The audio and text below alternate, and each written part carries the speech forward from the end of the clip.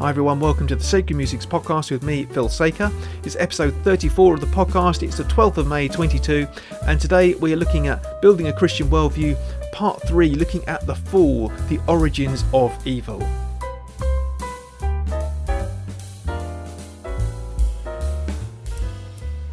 Hi folks, how are you doing? So today we are looking at the Building a Christian Worldview series, the next part of that.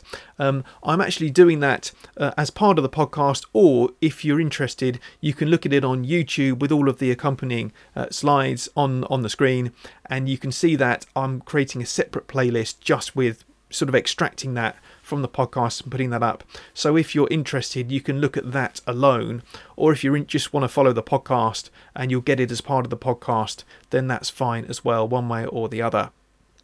So what we're going to be doing today is looking at that, and I've got a few links and things to share with you before that, and at the end we'll have another little thought as we go through the book of Romans, just thinking about what Romans has to say to us today, and linking that with what's going on in the world. So there are just one or two links that I wanted to mention. I mean, these are, if you follow me on Twitter, I'm just at Phil Saker, and the links down below in the description. Then you'll see these things come up. But I know that Twitter, sometimes you miss things and what have you. So I just like to put it on the podcast to kind of draw your attention to things which I found worthwhile. Yesterday there was an article in The Spectator written by who was it written by? Freddie Gray. A very interesting article talking about Roe versus Wade. I think this happened just last week as I was recording the podcast. So I don't think I mentioned it. But basically it's that the judiciary in America is there was a leaked document saying that they're likely to overturn Roe versus Wade, the judgment which said that everyone was entitled to an abortion, and that basically made abortion legal in every state in America. And this was going to be overturned and basically put back to a democratic decision for each state. That was the point of it. And anyway, there's been an enormous backlash against this, as you may imagine, from the pro-choice sort of Twitter class. And what's interesting is the way that, as Freddie Gray points out, it's actually been a very anti-Christian backlash. It's not just this is a terrible thing, removal of rights. A lot of it has been very targeted towards Christians. And this is what the article says, just to give you one short quote. The vehemence of the reaction to the Supreme Court leak, however, and the violent targeting of Christians as enemies of progress, suggests that America's pro-abortion movement is not just for women's rights, it's against Christian ones. And I thought that was fascinating. I feel like the reaction to it has kind of peeled back the window a little bit. That's not quite the right word, is it? But, open the blinds, if you like, on what's really happening. And it's not about women's rights, or not just about that as they see it, but it's actually against Christianity and against God. And I think that's what's happening across society. That, so many of the things that are happening are not just, not what they say they are, but they're actually underneath is a rage against God. And I think you can find that in what's happening with Roe versus Wade at the moment. It's that rage against God, and which comes out in the rage against Christians. So you might like to have a look. I'll put the link down below if you'd like to have a little look at that article. The other thing that I wanted to mention, I've looked at the vaccine a few times lately, and I think the vaccine is one of these issues where it's kind of like almost dying down now because it's not such a big thing. But I still think it's worth going into this because it's still an issue, even if we're not talking about it as much now. But Mark Steyn, I'm not sure if I'm pronouncing that right, Mark Steyn, from GB News, did a show last week where he talked to a couple of people who had their husbands die from after taking the vaccine. In this case, I believe it was the AstraZeneca vaccine that they took. And then again, there was another example which I put on Twitter of a man whose father died 11 days after having the COVID vaccine. And these were people who were, fit and healthy, who were in their, 30s, 40s and 50s, who died after having the vaccine. Now, one of the things which really struck me about that, firstly, is that they've had enormous difficulty just being recognised. It's like the government is simply not recognising the fact that these people even exist. They're not getting the support that they need. There's supposed to be a sort of compensation. That hasn't been forthcoming. All of that. And, and this is the problem with the vaccine, that it's almost like become this religious thing, that it's safe and effective. And any inconvenient facts like people dying after taking it are just brushed under the carpet.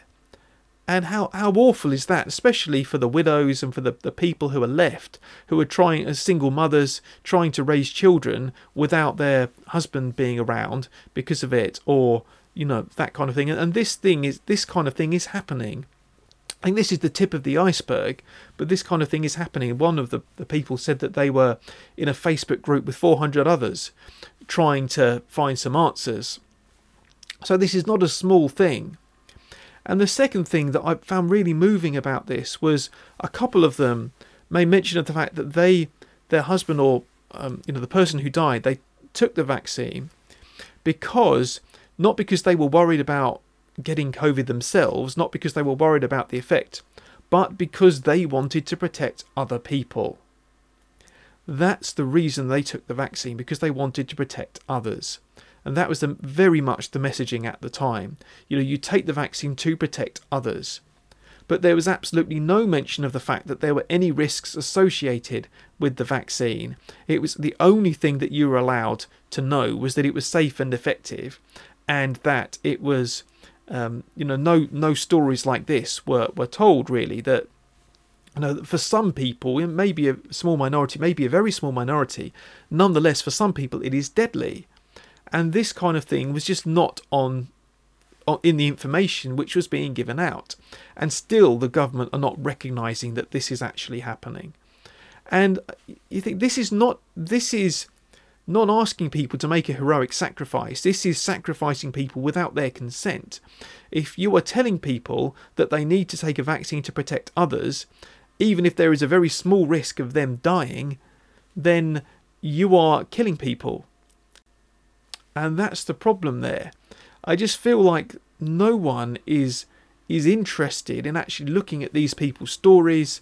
So I say no one in government, no one in the media is really interested in taking on these people's stories, in really saying, let's look into this, let's see what's really happening, let's be more open and honest about the risks and the benefits, about what it might be, and let people make an informed decision. So if you are more at risk of COVID, if you feel more at risk of COVID, you might be more prepared to take a vaccine. But if you're younger, healthier, then you may actually not be prepared to take that risk, especially for children. And I think this is, they keep on being these statistics. Like I was reading an article on the Daily Skeptic a few days ago. The vaccinated are being hospitalised for non-COVID reasons at 5 times the rate of the unvaccinated, UK government data show. Again, this data keeps being explained away as, it's obviously just, referring to this, that and the other. But it seems like there is something very, very worrying happening. And no one is prepared to actually stand up and say, hold on a second, I think this is worrying, I think this needs to be looked into. Maybe let's pause the vaccines for people who are not at risk. Maybe let's stop and just take stock and see what's really going on here. But no, it's just explaining away, justifying, and, there's so little actual trying to have compassion on people who have been hurt by the vaccines, acknowledging their existence, and perhaps making people more aware of what the actual risks are and the actual benefits are. Because we know now that it doesn't actually protect anyone else. Taking the vaccine doesn't protect others. that pretty much it's, you're still just as likely to catch COVID and to pass it on if you take the vaccine. If there is any benefit from it, it seems to be just a short window where it prevents you getting severe illness, although I'm not even sure about that from the statistics. But anyway, we can get into that some other time. So this is the thing, it's just this lack of truth. It's sort of the narrative over the truth, and people are dying. And there are certainly people who have died who have had real difficulty getting their stories heard. And this is a travesty. This needs to change. So that's the thing, I think. Although it feels like, we are returning to normal, we are returning as a country to a bit more, I hope, a bit more sanity in some respects, that I think this particularly the vaccine and the effects of it needs to be looked into. And I think those who have, really done their best to suppress stories of people who've been vaccine injured, and those who've done their best to try and stop people actually getting the actual facts about the risks and the benefits of the vaccine of COVID and so on, balancing it all, I hope will be held to account. And that's really what I'm calling for here, is just an open and honest discussion about all of these things, rather than trying to brush all of this under the carpet. So those are my thoughts today. Let's move on now to think about the next part of the Building a Christian Worldview series.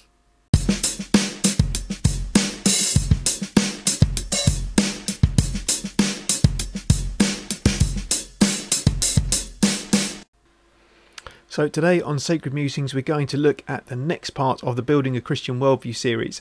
We're thinking about the fall, which is the origin of evil. This is where evil first came into the world, and we're going to be thinking a bit more about good and evil, how we define that in just a bit later on. But just to remind you of where we are, to locate this in the kind of the bigger picture. The Christian worldview we saw, and in the overview, you can go back and look at that if you missed it. You can define this in 4 steps, the Christian worldview. So there's the creation, we looked at that last week. There's the fall, there's redemption, and then there's the consummation. So all of those 4 steps we're going to look at in turn, and today we are thinking about the fall. Before we get into looking at that, I just want to have a little word about science, because this is, I think for some people it's a bigger issue than for others, but for some of you it may be an issue. As we look at the Genesis chapter 3, so we look at the story of the fall, you might think, hold on, a talking snake? That's a bit far-fetched, isn't it? Something like that. And what I want to say is that Genesis was not written as a scientific textbook. I think we 21st century Westerners try and impose our own sort of scientific way of looking at the world on things, but really that's not how Genesis was intended to be read. I think the genius of Genesis, particularly these early chapters, is communicating really deep and profound truth in a way which we can understand. I mean, even a child can understand this, certainly at some level. Now, it's not a story for children. There are things which we adults, and there are still many things which I can learn from this. But the point is that it's not meant to be. I think the word literal gets overused when talking about the Bible, and particularly when talking about creation. And if it was up to me, I would ban the word literal from talking about this kind of thing. I think it's unhelpful, and I think the point is it's true. And even if the story is not meant to be literal in the way that we would use that word now, that doesn't mean that it's not true. That's my position on this. And I apologise if you're someone who believes in sort of 6 literal days or whatever, or I try to kind of just take actually what I believe Genesis is communicating. If you'd like more information about where I come down in this and how we try and put science and Genesis together, then I did a talk at church with the vicar of our church. It was actually pre-lockdown, I think back in 2018, maybe 2019 possibly. And the recording of that, the audio recording, is available on my website, and I'll put the link to that down below in the description or in the show notes if you're interested. So there are two parts to that, and you're just sort of looking more about Genesis and how they kind of fit together. So that's just I thought that was just an important note to say before we get going. So what I want to do today is read through Genesis chapter 3, and we're going to look at it in 3 parts. And then we're just going to think about each part and what it says to us about evil and what we call sin. So the first part then is Genesis chapter 3, verses 1 to 6. And by the way, I'm going over this passage in quite some detail, just because there's so much that you could say about it. But I think this is the fundamental passage to understand if you want to understand the human condition. That there is no more important chapter in the Bible than Genesis chapter 3. There may be equally important chapters, but I don't think this is right up there. You have to understand this if you want to understand the Christian worldview. So Genesis chapter 3, I'll read verses 1 to 6, and then we'll think about it. Now the snake was more crafty than any of the wild animals the Lord God had made. He said to the woman, "Did God really say, 'You must not eat from any tree in the garden'?" The woman said to the snake, "We may eat fruit from the trees in the garden, but God did say, 'You must not eat fruit from the tree that is in the middle of the garden, and you must not touch it, or you will die.' 'You will not certainly die,' the snake said to the woman, 'for God knows that when you eat from it, your eyes will be opened, and you will be like God, knowing good and evil.' When the woman saw that the fruit of the tree was good for food, and pleasing to the eye, and also desirable for gaining wisdom, she took some and ate it. She also gave some to her husband who was with her, and he ate it." Okay, so this is the story of how sin and evil enter the world. And it's this story about the man and the woman, Adam and Eve, taking fruit which they shouldn't have. And God had warned them about this, by the way. Back in chapter 2, verse 17, God says, You're free to eat from any tree in the garden, but you must not eat from the tree of the knowledge of good and evil, for when you eat from it, you will certainly die." So God gives them the garden to eat from in any tree in the garden apart from one. But he says, if you eat from this tree, you will certainly die. And the snake then, in chapter 3, the snake, which we later find out is Satan, the snake deceives Eve and says, "No, you won't certainly die. Did God really say?" So it's not outright deception, lies. It's more a series of highly suggestive half-truths. That's what's so interesting about it, and we can go on about that for ages. So the snake causes them to doubt God's goodness and to doubt God's word. He says, "Did God really say? God knows when you eat from it, your eyes will be opened." So what the snake is tempting them is by saying, God doesn't have your best interests at heart. God's not really good. God just wants to hold you back. That's really what the snake is saying. Don't trust him. He wants to hold you back. You'll do better on your own. And that's exactly what happens. It says there in verse 6, when the woman saw that the fruit of the tree was good for food. It's like a parody of chapter 1. Do you remember last week we were thinking about this, how God made, created, and then saw that it was good. And God saw that it was good. Here, the woman sees that the fruit that God had forbidden was good. She sees that it's good. It's not something that God gives as good, but she decides that it's good for herself. And this is the root of sin, the root of evil, which is human beings, mankind, turning away from God and deciding that we ourselves can decide for ourselves what is right and good without him. That we decide what's right and good apart from God, without him. So that's the first part, and there's so much more that we could say about this. If you'd like a slightly more in-depth explanation, then I did a What is Christianity course on my other channel on Understand the Bible. You might be interested in that. We look at creation, we look at the fall, as well as this is just a general overview of the Bible, really.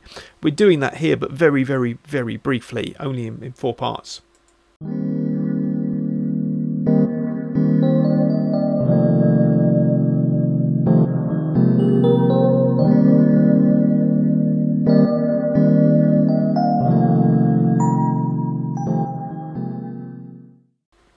Okay, so what are the consequences of sin? This is the next part.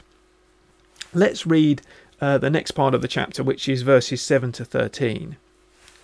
And just to let you know, by the way, I'm reading from the New International Version, the NIV of the Bible. You can, if you want to follow along, you can use your own Bible or look it up go onto BibleGateway.com or use an app on your phone or device, whatever you like.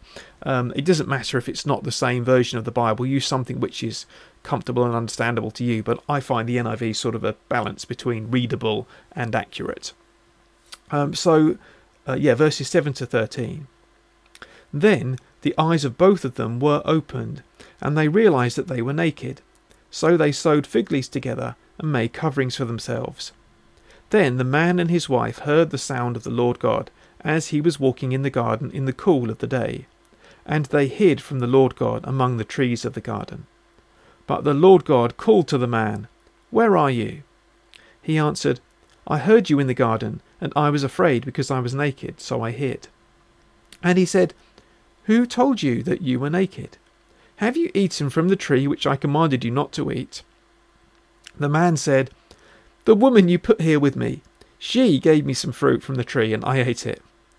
Then the Lord God said to the woman, "What is this that you have done?" The woman said, "The snake deceived me, and I ate." Okay, so this little section starts out with, as it says in verse 7, then the eyes of both of them were opened. Now that's actually what the snake promised, isn't it? You know, that's what the snake says, that your eyes will be opened, you'll be like God, knowing good and evil. The eyes of both of them were opened, but it wasn't actually really what they thought it was going to be. It was actually a deception. It turned out to be, yes, it was the truth, but actually it was a terrible thing. It was a bad thing for them. And they realised that they were naked. That's when shame comes in, that they realise the potential for evil. They realise that they have thoughts perhaps which they shouldn't have. They realise that they're not perfect and good, and so they feel shame and they want to cover themselves up, and they hide from God. Even it says they hide among the trees. So whereas the trees have been, made for beauty, made for food, they hide among the trees. And it's that relationship between God and man which is now broken. That's the fundamental thing, that the relationship between God and man is now broken. Sin is parasitic on our desires. That the problem is with it that we want the wrong things, or we perhaps want the right things but in the wrong way, that is, without God. So for example, we want nice things, of course, but that can cause us to steal, or that can cause us to trample over other people in our desire to get right things, and without actually asking God for the things that we want. That's the way it works now with sin. Sin is deceptive. It promises fulfillment, but it delivers destruction, and it breaks our relationship with God. That's at its heart. This is what John Stott said about sin. It's a famous book that he wrote called The Cross of Christ. It's a fantastic book if you want to understand the cross, and that which is the heart of Christianity, and it's well worth reading for anyone. But this is what he said about sin. Sin is not a regrettable lapse from conventional standards. Its essence is hostility to God. Sin's essence is hostility to God, and that is the nub of the matter. That sin and evil are defined in relation to God. They are a relational thing which break our relationship with God as well as with each other. And that's something that we'll come back to in just a moment. So let's move on to the final part of the chapter. This is verses 14 to 24 as we think more about the consequences of sin. What happens after that? Well, this is from verse 14. So the Lord God said to the snake, "Because you have done this, cursed are you above all livestock and all wild animals. You will crawl on your belly, and you will eat dust all the days of your life. And I will put enmity between you and the woman, and between your offspring and hers. He will crush your head, and you will strike his heel." To the woman he said, "I will make your pains in childbearing very severe. With painful labour you will give birth to children. Your desire will be for your husband, and he will rule over you." To Adam he said, "Because you listened to your wife and ate fruit from the tree about which I commanded you, you must not eat from it. Cursed is the ground because of you. Through painful toil you will eat food from it all the days of your life. It will produce thorns and thistles for you, and you will eat the plants of the field. By the sweat of your brow you will eat your food, until you return to the ground, since from it you were taken. For dust you are, and to dust you will return."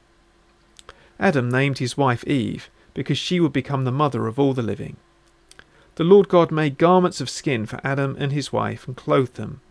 And the Lord God said, "The man has now become like one of us, knowing good and evil.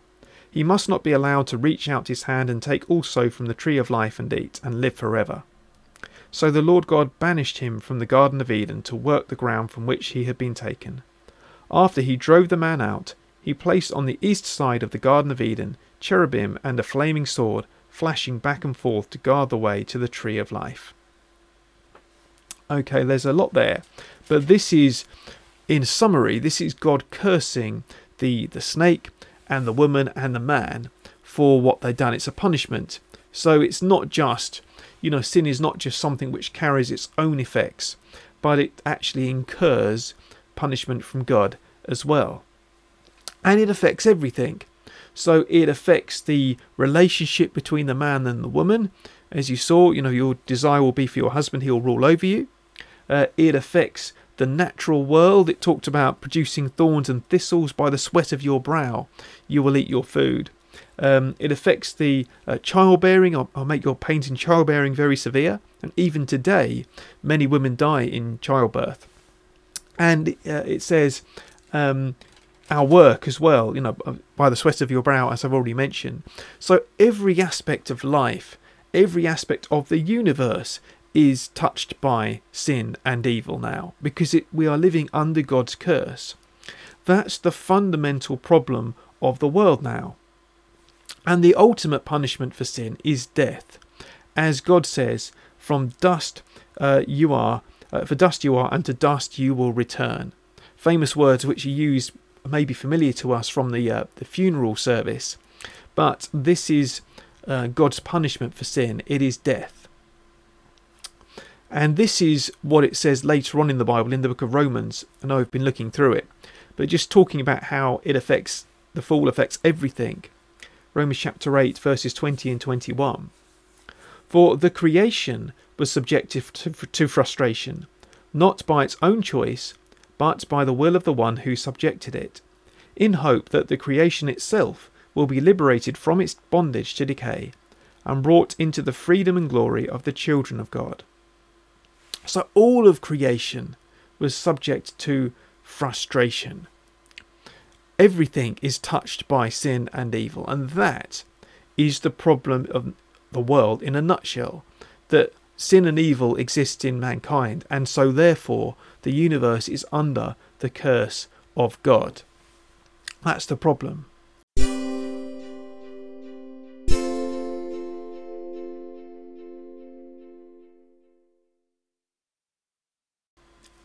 So what are the consequences then of sin? Let's think about the consequences of sin for us. What does it mean for us today?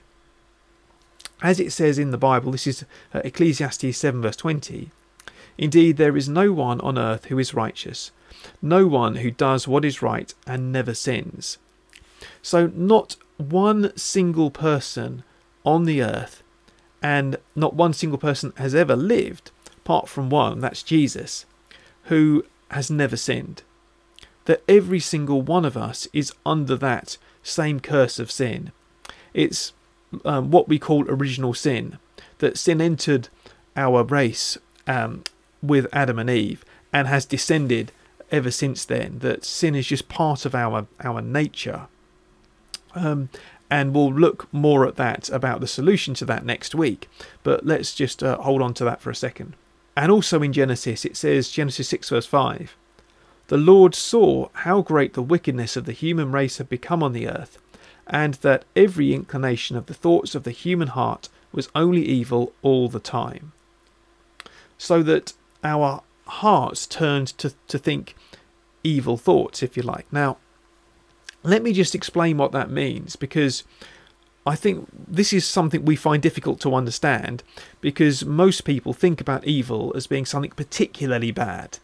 You know, like Hitler was an evil man because he was particularly bad, but we don't think of ourselves as evil because, you know, we're basically, yeah, we may do a few wrong things now and then, but we're not really evil.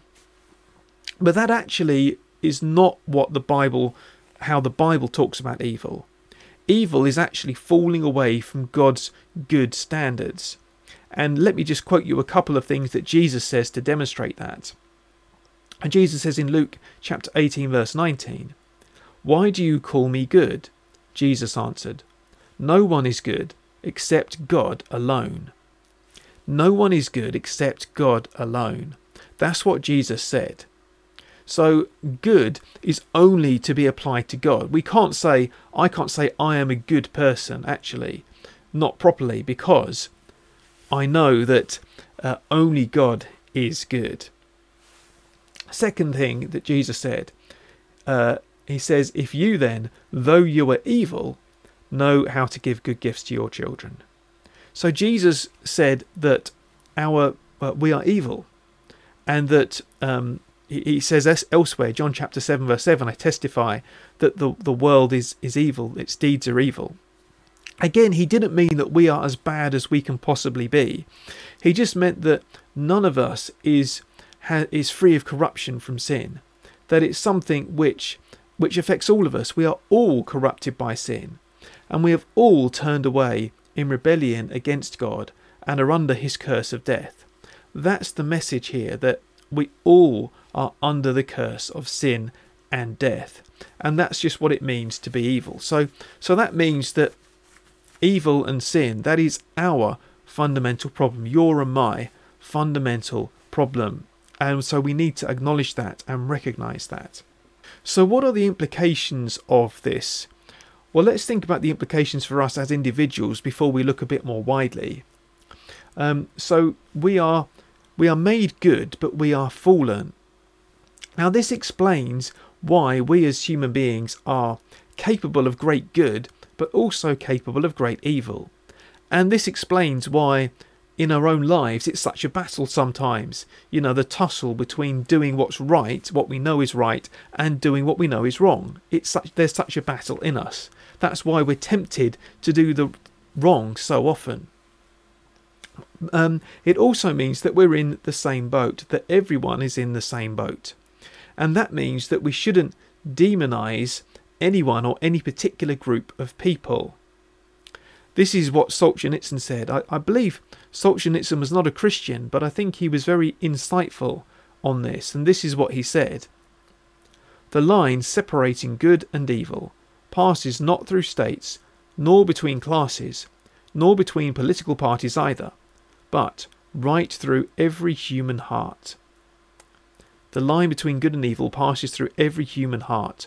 So unlike today's debates, where it seems like some people think if you're woke, you're good, and if you're not, then you're a bad person, or if you vote Labour, you're good, or if you vote Conservative, whatever. You know, we can't do that.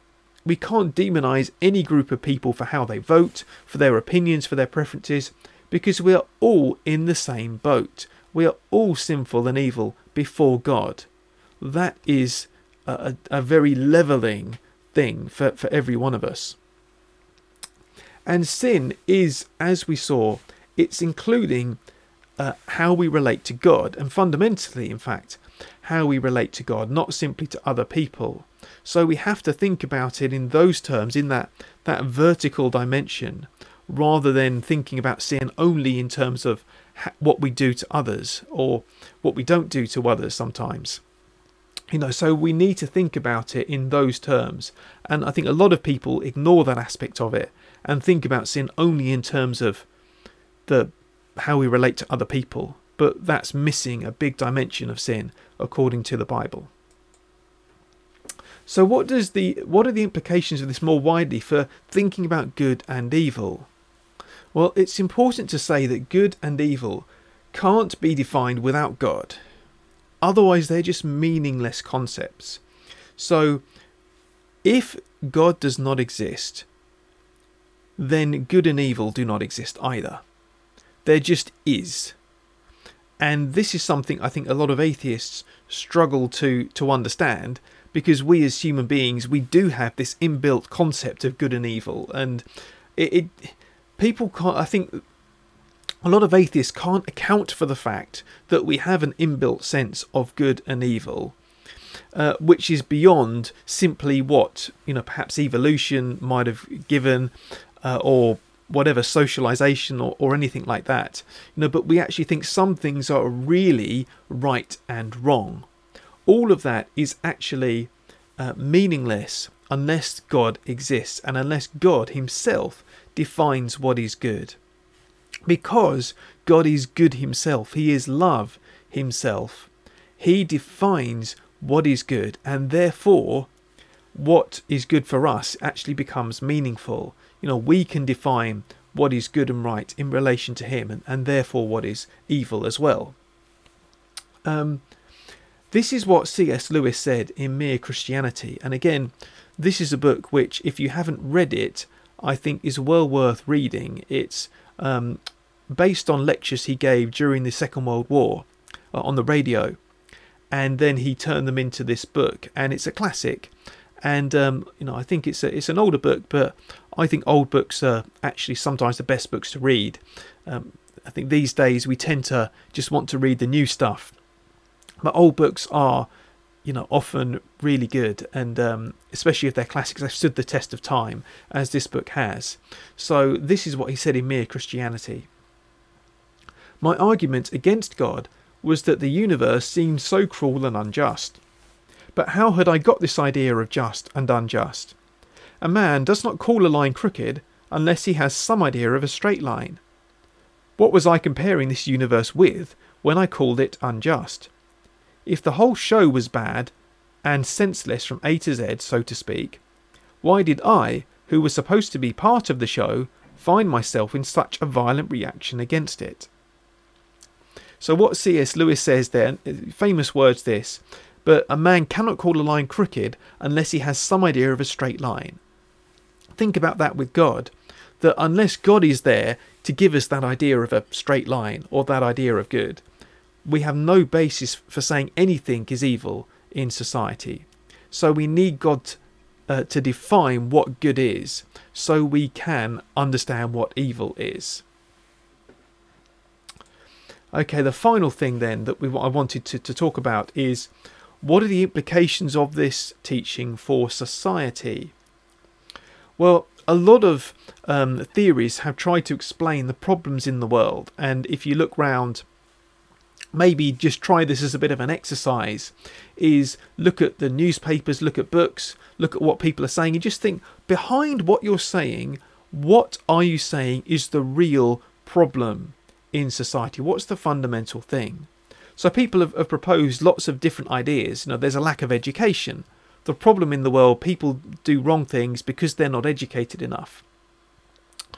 Social inequality, that people don't have enough money, so they have to steal and turn to drugs or whatever. Lack of opportunity, so they don't have the opportunities to advance, or there are just a few bad apples in society. Now, all of those things have some merit to them, but the point here is that the kind of society you create will depend upon what you think is wrong with society.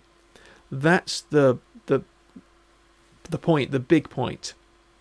If you don't diagnose the problem correctly, then you will end up with the wrong solution and with the wrong kind of society. So you might treat some of the symptoms, but not the actual cause, and things won't improve. So to give you an example, if you think that it's the lack of education that's the problem in society, then if you could focus all of your money and time on education, but actually you'll end up with people who are highly educated doing just as bad things. That's how it works, because education, it turns out, does not solve all the problems in society. It may solve some of them, but certainly it won't get to the heart of the issue. So that's the implication for society. So why are we so wrong at the moment? What in our society is the problem here, given what we've just heard? I think the big problem is that, this attitude, I know we've talked about this before on the Sacred Musings podcast, is there's a government solution for that. You know that Apple have got this slogan, or used to have this slogan, there's an app for that. You might remember the adverts. Well, I think a lot of British people, and perhaps Westerners in general, have come to this kind of instinctive reaction that, as soon as there's a problem, there's a government solution for that. So if there's a pandemic, then the solution is therefore lockdowns and vaccines and more state control. Or climate change, if the climate's changing, the solution is government subsidies and restrictions and more state control. If there's inequality in society, the solution is quotas and legislation, wealth redistribution, more state control. What lies behind that attitude and all of that is the idea that we are really just cattle to be herded, or machines to be programmed. All we need is one way or the other for the state to step in and to reprogram us to do what is right and to fix the problems. And what it does is it strips us of dignity as human beings and strips us of our human rights, because it just sees us as cattle or sheep or whatever, robots. We just need to be reprogrammed and retrained. That's the fundamental problem. I think we have misdiagnosed the problem in society, actually, that the real problem is sin, and that can only be defined in relation to God.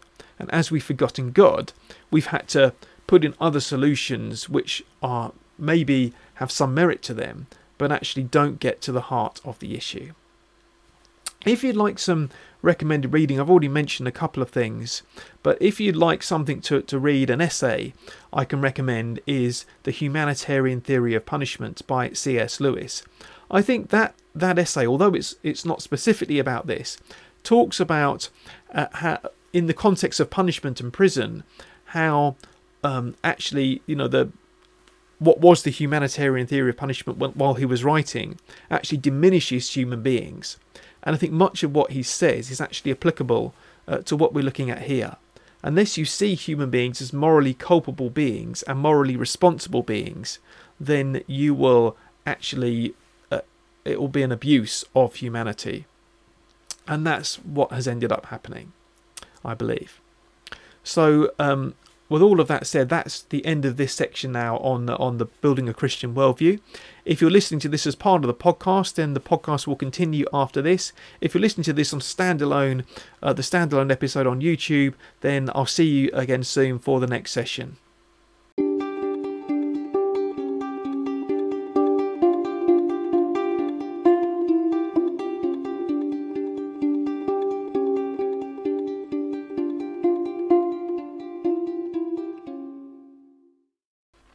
Now let's move on now, finally, to think about our Bible passage from Romans that we've been looking through. This is the end of Romans chapter 1, and it's just a couple of paragraphs here. But just to put this into context, the passage begins because of this, and the because of refers to what we were looking at last time, which is how mankind turned away from God and exchanged the truth about God for a lie.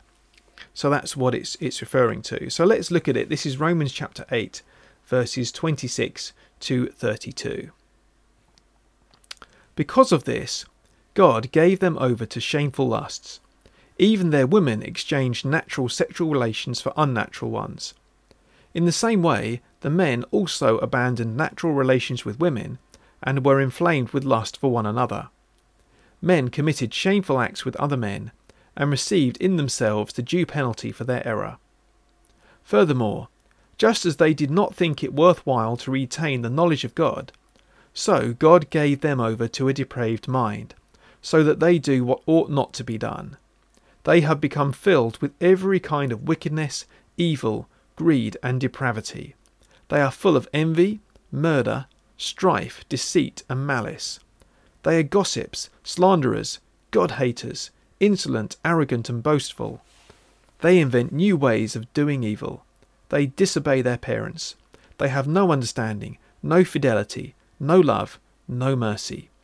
Although they know God's righteous decree that those who do such things deserve death, they not only continue to do these very things, but also approve of those who practice them. Okay, I think these are some of the hardest words in the Bible for us to hear, but they are so important to hear because this really diagnoses the condition of mankind. In fact, as we were looking at in the Building a Christian Worldview section, this is at the heart of the problem.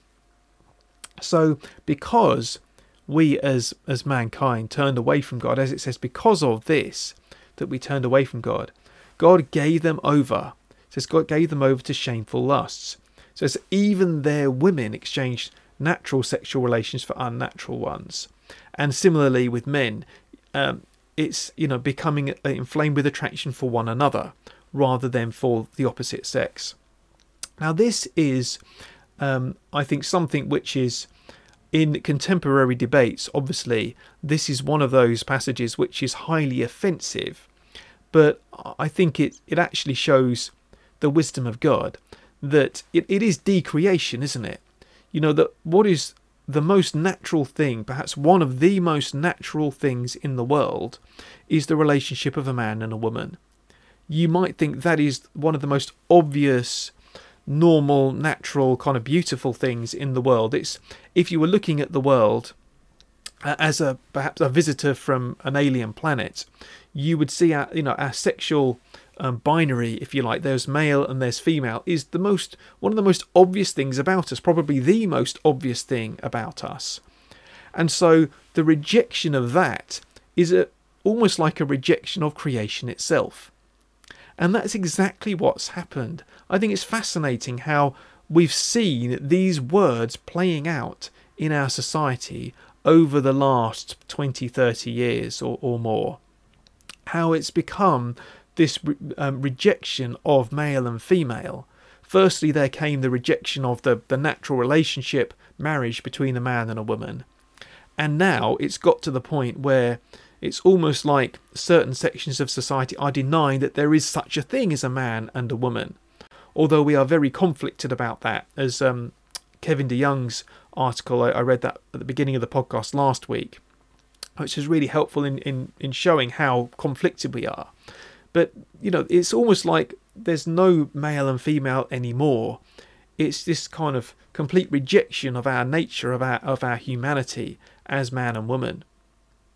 And so it says that's because we've turned away from God. We've rejected him, and we've rejected him as creator. We've rejected the way that he's made us.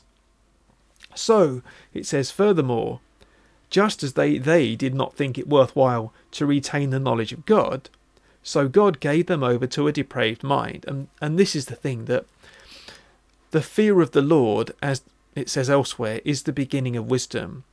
That when we know God and sort of appropriately respect, reverence him, then that kind of constrains our behaviour. That leads us to do what's right and good. But when we forget God, when we ignore him, then it says anything is possible. I think this may have been a quote by Dostoevsky: if God is dead, anything is permissible. And that is the truth, isn't it? As soon as you forget God, then any of these things that Paul goes on to mention are permissible. And it made me think, actually, this last bit, although they know God's righteous decree that those who do such things deserve death, they not only continue to do those very things, but also approve of those who practice them. I think that's the root cause of the backlash against Roe versus Wade, as we saw in the beginning. Now, why is it that people are so up in arms about what they perceive as their right to kill the unborn? It's because they know it's wrong.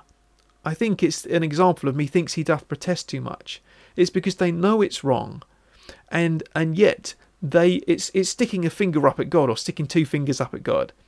That's why they're so up in arms about it, because they want to have their way. They want to stick a finger up at God. They don't want him. They're God haters, and they want their way rather than God's way, even if it means killing the unborn, just so we can have our sexual freedom. It's a terrible place to be, and I think this passage here really describes our society today. I never thought it would sort of come to this really when I was younger, but actually this is where we are, isn't it?